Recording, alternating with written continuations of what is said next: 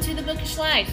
I'm Sarah. And I'm Phil. We're back, Sarah. We're back on our regularly scheduled Thursday recording Oh session. my gosh, it's been like 9 days because we had to start early last time. I know, you'd think I'd have a lot more read, but I do not. Yeah, I'm still knee-deep in Herman Melville and Lewis Mumford, so... Oh, well, you know, it is what it is. It is what it is. Bear with us, dear listeners, as we slowly move through our readings. Sure, yeah. They don't. Those 6 people now don't care. Did we lose one? I thought we were at 7. Oh, well. I think maybe I was one of the 7. We're right-sizing our podcast. Great. No. Anyway, thanks to the 6 of you who listen. What are we talking about this week? Well, I want to talk about a book of short stories by Morgan Talty, Mhm. Night of the Living Rez. Mm-hmm. This is going to be one of my Sims and Stories picks, Mhm. but I thought as we're sort of nearing the end of summer and moving into fall, I feel like short stories Mm-hmm. are a summer read Yeah. for me. Yes. They're good because they're shorter. Mm-hmm. If you're busy and on the go, it's sort of a quick way to get some reading in without feeling Right? that you have to overcommit. It's not as daunting. You can finish Yeah. one, every day. But these Like- are all connected. Okay. So Now, are we it's- talking about Native American stuff? I see a Tommy Orange Sure, yeah, blurb, there's a and Tommy I Orange see the word blurb. res. Mhm. Yeah. So, This is a story of, I think his name is David. Now that I sit down to say Mhm. that, he's telling the story, so you don't always see his name. But yes, and it's all the way, it's not linear. Stories are kind of told Mhm. throughout, but these are stories that take place on the res, and this one is in Maine. Mhm. And let me find the tribe. Can't remember what the tribe is either. Sorry. I'll find it. But it's just a kind of beautiful is not the right word. elegant? Maybe. Is he an elegant writer? He's a very good writer. I Mhm. don't know if elegant's the right word either. This is good Visual. podcasting. Yeah, right. If you could see me, Yes. you would understand. Yeah. He can paint a really good picture. Okay. And it's not always a pretty picture, Mm-hmm. but it's raw. I Mhm. would call it genuine. And even even in some of the darkness, some of the stories he tells, most of the characters we see here are going to the methadone clinic. Yes. Yeah. There are issues with healthcare. There's Mhm. issues with education. There are issues with Poverty. It's just poverty. Yeah, just poverty. all of that. And is there magical realism in this, or No, is it just straight it's very straight, cut and dry. Mhm. These are the stories of our Mhm. lives, Mhm. and there's a lot of really funny Mhm. parts too. Mhm. Kind of maybe that dark Yep. humor. Yep. Kind of scattered Yep. throughout. But it's the story of his family, his sister, and kind of her Mhm. addictions and Mhm. sort of how she overcomes those or tries to. We see his mother and her Mhm. her role in all of these phases of their life, even Yeah. to the end. It's just a beautifully done look at a culture that we don't always get the insight into. So we could talk about this for a minute. Okay. I don't know how you feel about it. So I was in an African American owned bookshop Mhm. on this weekend in Oklahoma City, and anyway, that's a different story. But What was it called? Give him a shout out. Maybe they have people that listen to podcasts. it was the word. Well, it was the word. It was the Natty. I can't remember the full name of the. Okay. Anyway, I brought you a card. Oh, good. Just as an aside. But anyway, and I like to read what I've found if I want to understand another experience. So the African American experience, the Native American experience. I prefer fiction to nonfiction. Mm. I think fiction's better in terms of trying to understand the experience. I find a lot of the nonfiction stuff either gets bogged down in axe grinding, which is understandable, but also has diminishing returns on me personally as a reader, Sure. or gets bogged down in statistics, which again is important to know, but has significant diminishing returns for me. And when I can read really well-written fiction about an experience that I can't ever have myself Yeah. by a good writer, I find it easier for me to kind of get into okay, this is how these systemic issues play out in the lives of a real person. Even though it's not a real person. Even though it's not That's a real right. person. I 100% agree with you about that. And I think it's that whole idea of how fiction builds empathy for us, because we care about these characters and we care about the choices they make. And a good writer makes you care about them. Sure. And like thinking about Native American stuff, the book I read not that long ago, that I can't remember if you read it or not, The Only Good Indian. Oh, love that. Which is brilliant, and it's Jones. It's basically a horror novel set on a Native American reservation, but so good at capturing the situation. You know, the most famous I think is probably Sherman Alexie of Native writers who use fiction to capture life on the reservation or the Native American experience. You know, there's a lot of really good stuff out there, I think, for people in fiction, and even if that's the beauty of it, you don't have to be an activist. No. To enjoy these types of books. They are good books, and they're going to give you an insight that you wouldn't have had if you just, stay away from them. And an insight, but also you'll see yourself in these characters too. It's not like it's so far away from our own lives, right? Which I think is quite nice as well. But well, certainly methadone and education and healthcare issues.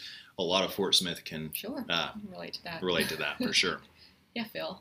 No, don't look at me like that.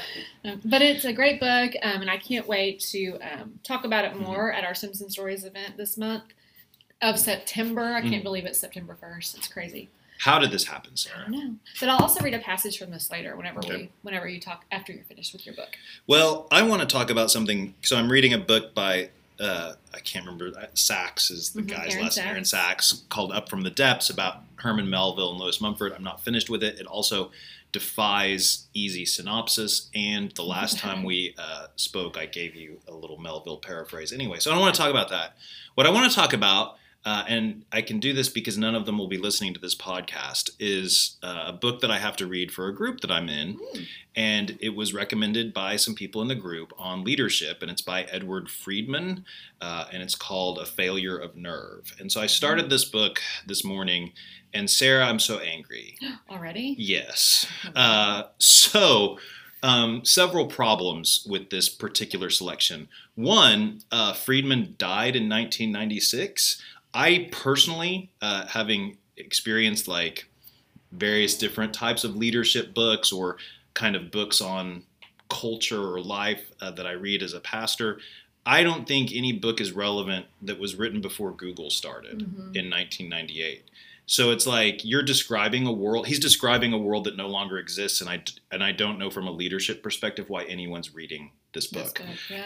Then second, oh my gosh, you would be so triggered, and this is the only place I can read about it or talk about it. So in chapter 1, he uses the basically the Renaissance as a paradigm for leadership, and talks about the Renaissance as this time of cultural explosion, exploration, and related to great leadership. When I think of the Renaissance, I think of a period that was triggered by climate change because the Little Ice Age ended and suddenly Europe had more food. And with more food, you get more artists.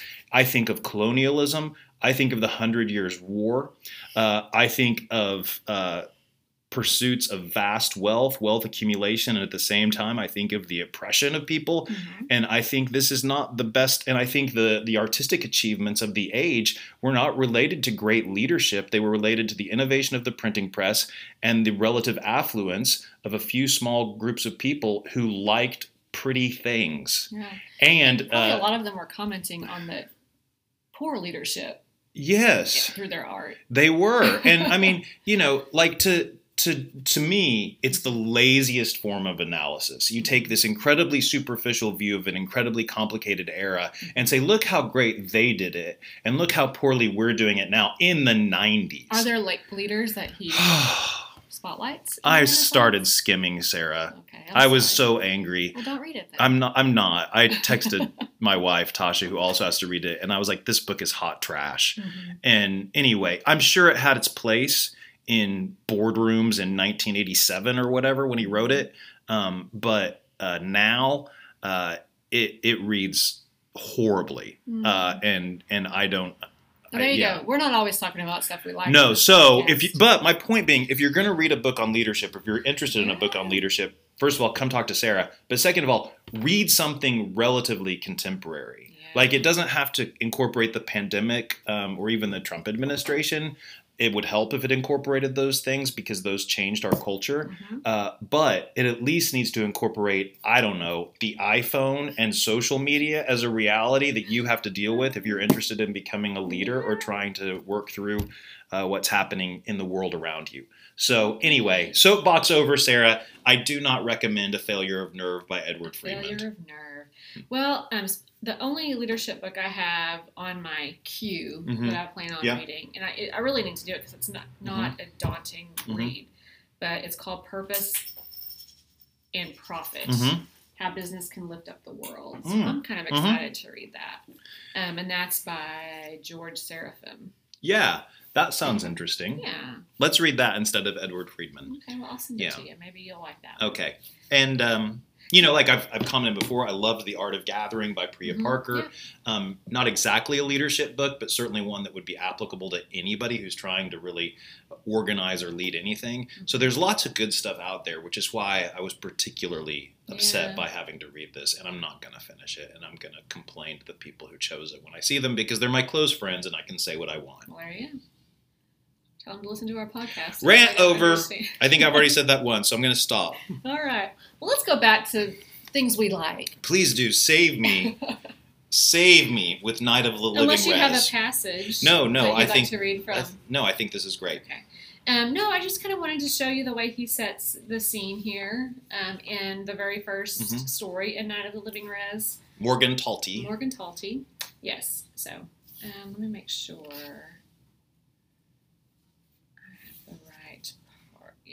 Okay, so this isn't the very first paragraph, but it's kind of close. So at the bridge to the reservation, the river was still frozen, ice shining white blue under a full moon. The sidewalk on the bridge hadn't been shoveled since the last nor'easter capped snow in November, and I walked in the boot prints everyone made who walked the walk to Overtown, to get pot or catch the bus to wherever it was us ski gents had to go, which wasn't anywhere because everything we needed, except pot, was on the res. Well, except Best Buy or Bed Bath & Beyond, but those natives who bought 4K Ultra DVDs or fresh white doilies had cars. Wouldn't be taking the bus like me or Phyllis did each day to the methadone clinic. That was another thing the res didn't have, a methadone clinic. But we had sacred grounds where sweats and peyote ceremonies happened once a month, except since I had chosen to take methadone, I was ineligible to participate in native spiritual practice, according to the doc on the res. Natives damning natives. I thought that really kind of set the scene for the rest of what happens in his stories. And so the paragraph before that, he had just gone to try to buy some weed. He didn't. He was not successful. So he was walking home and sort of giving us a snapshot of what life is like on the res. And pretty straightforward early on with the themes you were talking about of poverty, addiction. Yeah. It's really funny, too. So later on in the story, I mean, and my humor is maybe not right, but later on in the story, he comes across another friend of his whose hair has been frozen to the ground. And so they have to help him and so he's just sort of sitting there waiting for someone to help him. And that's the major kind of conflict in this story. But yeah, it's just a really, really insightful read. That has dark and sad moments for sure, but also. So make the case for me. Pretend somebody really likes their reading to be light, and airy and an escape. Make a case for a book like Night of the Living Rez or something like it, which is going to be more challenging and maybe harder to get through. Why should somebody pick that up if it's not in their usual oeuvre? Okay. Well, if they always like something really light, it would be hard for me to do this because there are definitely some very difficult things that happen here. Child death, lots of drug, there is that stuff. Yeah. But if you said, I usually read something light, but I need to branch out and learn more about the world.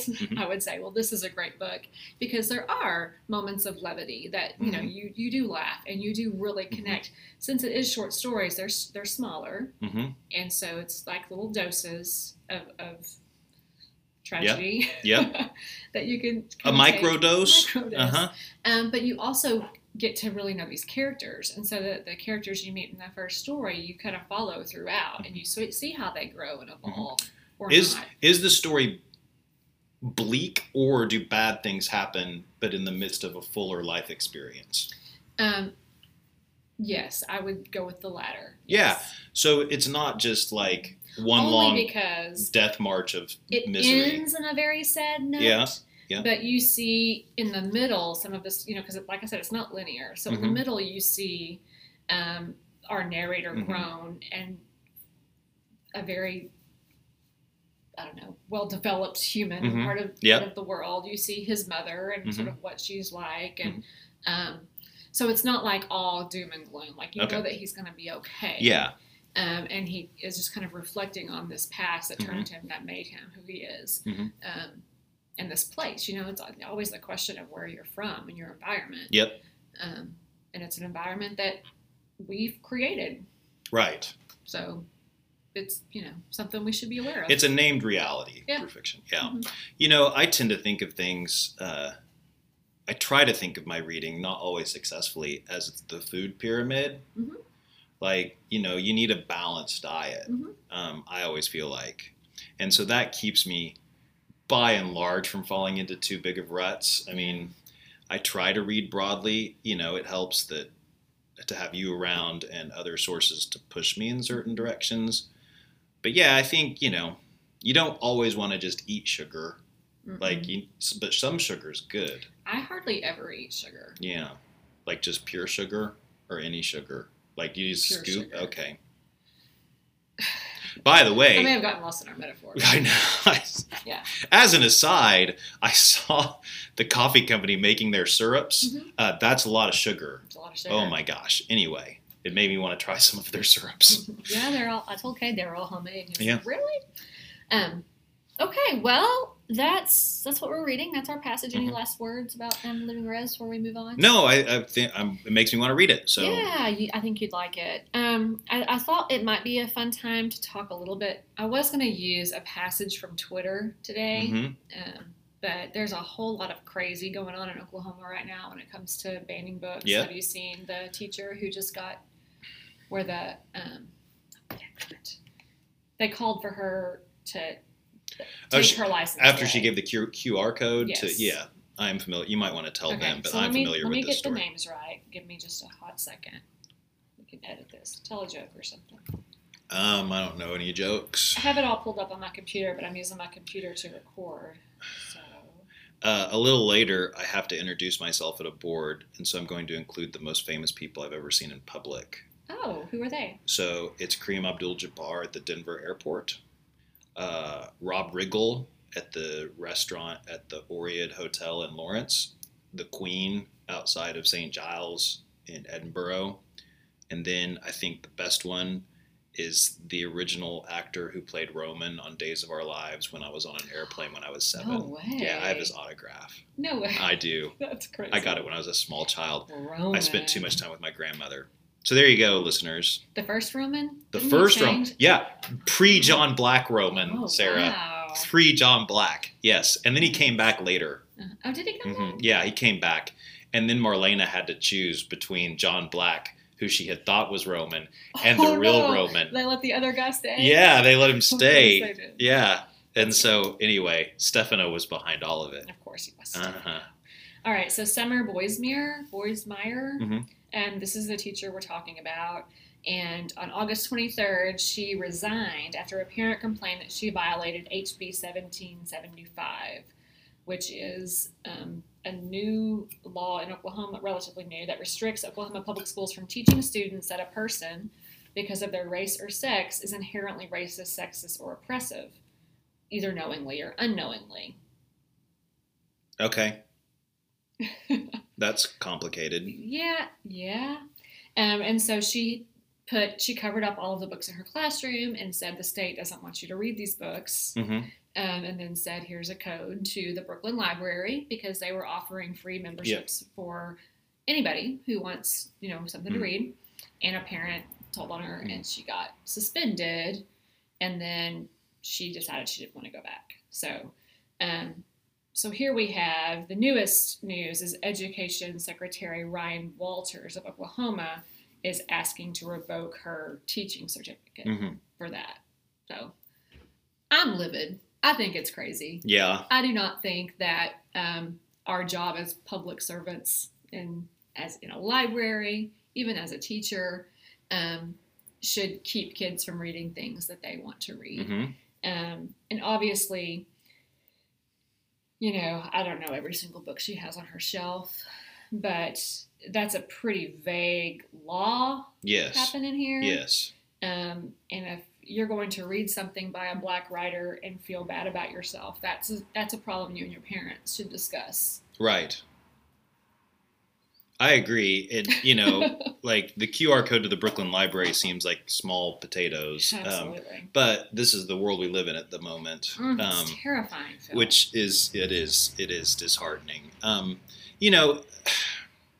I certainly am troubled by this. The thing that I always hang my hat on is at the end of the day, the First Amendment cuts both ways.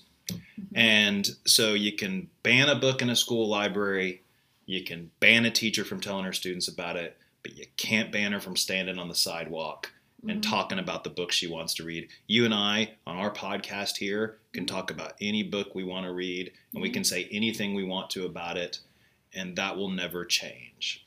And so I try to keep that in context of, like, as irritating as these sorts of things are, and the principle of it is really upsetting.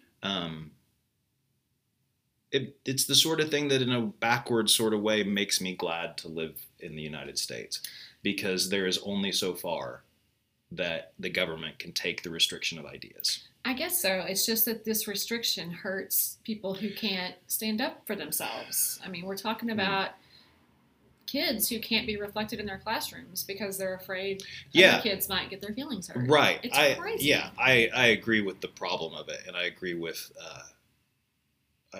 you being upset about it. I just always try to zoom out on that sort of stuff, because otherwise you get sucked into this vortex of like anger. And I suppose I just feel like it's a vortex that I really need to be a part of. Yeah. Well, and you are. That's what your shop does. Like, you have your banned bookshelf. I hope so. But I mean, and kids come here to study, and kids walk in and out and through your bookshop all the time. So, you're doing your part to contribute positively to that conversation with the books that you carry and the availability that you personally have, the work that you do on social media where you do not hide these things. You're not alone in that. There's lots and lots of readers and educators and people out there trying to make sure that these resources are available and accessible to everybody. Yeah, there are a lot of great people out there. There's a lot of great doing people. All the hard work. And, historically, this stuff loses. It does. It lasts for a short time, and then it loses. That's what the history of our country tells us with these types of, book bannings and that sort of thing. How long was Darwin's stuff banned? And it's taught at every university and every public school. Well, Phil, don't say that. They won't let their kids go to college. I know. Anyway, you know what I'm saying?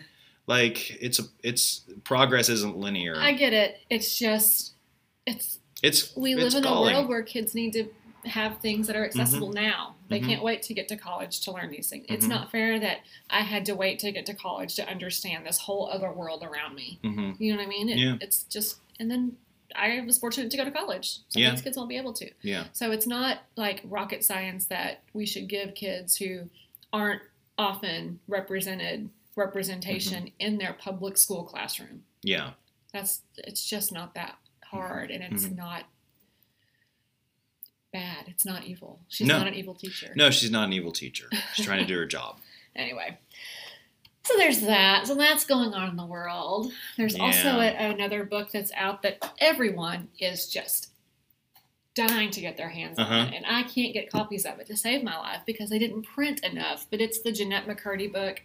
I'm Glad My Mom Died. Mm-hmm. Do you know who Jeanette McCurdy is? Your kids are a little bit younger, but she was on iCarly.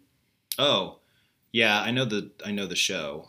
She was Sam on iCarly. Okay. And so this book was not on my radar at all until it came out, and I probably get 3 calls a week for people who want this book. But it is out of print, you guys, right now until probably next week or mid-September, and then we will have more copies. Why do people want this book? I think she just talks about the crazy stuff her mom did, and the creator, I don't think she ever says his name, of iCarly, and sort of like she went through a lot of crazy stuff on that set. He was maybe a little creepy. Maybe a little bit. So I think it's just a bunch of drama that's been exposed, perhaps. But I will say, if you can't wait a couple weeks for a hard copy, you can certainly go to librofm.com and get the audiobook. She reads it herself, and it's pretty good. So there are options that we can help you with there. Okay. I haven't talked about the books coming out yet, have I? Yeah, let's do it. Oh, gosh, we're at 26 minutes. This is so long. Yeah, all right. That's all right. I'll just have a couple. Ithaca, the book that I talked about a few weeks ago, is finally coming out next Tuesday, September 6th, so I'm excited about that. There's a book, Salido, by Javier Zamora. It's a memoir, and this is a blurb from Sandra Cisneros, who I love, and she says, a young poet tells the unforgettable story of his harrowing migration from El Salvador to the United States at the age of 9 in this moving, page-turning memoir hailed as the mythic journey of our era. And I did pass this along to a friend of mine to sort of do an advanced copy of, to see how it is, and it's holding up, so that'll be out next week as well. And then, of course, we have the new Stephen King fairy tale that comes out September 6th, just in time for spooky season. I guess pumpkin spice lattes are out now, so it's officially Halloween season. Good, I'm ready for it. Did you know, Sarah, I have been to El Salvador. Have you? Yes. I probably did know, but tell me. It's an interesting place. Beautiful country. That's it. Yeah, I mean, I got lost, so that was exciting.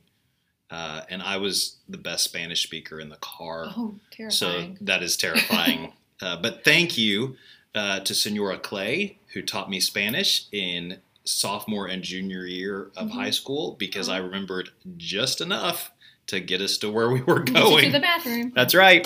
Very good. Well, I'm glad to hear that. I'm glad you made it safe. Yeah. For El Salvador. Yeah. I'd love to go there. I'll have to go to Costa Rica too someday. Yep. Beautiful. I've heard. I haven't been there. Yeah. You can go to Costa Rica and go on a guided LSD trip. That's cool. Yeah. I know somebody who did that. Nobody who's on this podcast, by the way. Yeah, wasn't me. Yeah, neither of us. Okay, well, I'll have to go to my next place in a book because I'm stuck here for the next few months for sure. All right, well, I guess that's it for now. Yeah, I feel like we've had a super random podcast for everybody. We've been all over the map today. See leadership books down to 4 or 5 by next time. Leadership books you shouldn't read. Laws that shouldn't be on the books. Countries Phil has visited. And our food pyramid book diet. Good job. Yeah. Way to go. Well done. I hope you enjoy it, 6 people. Yep. Have a great day, week. We'll see you next time. Peace out. Bye. Bye.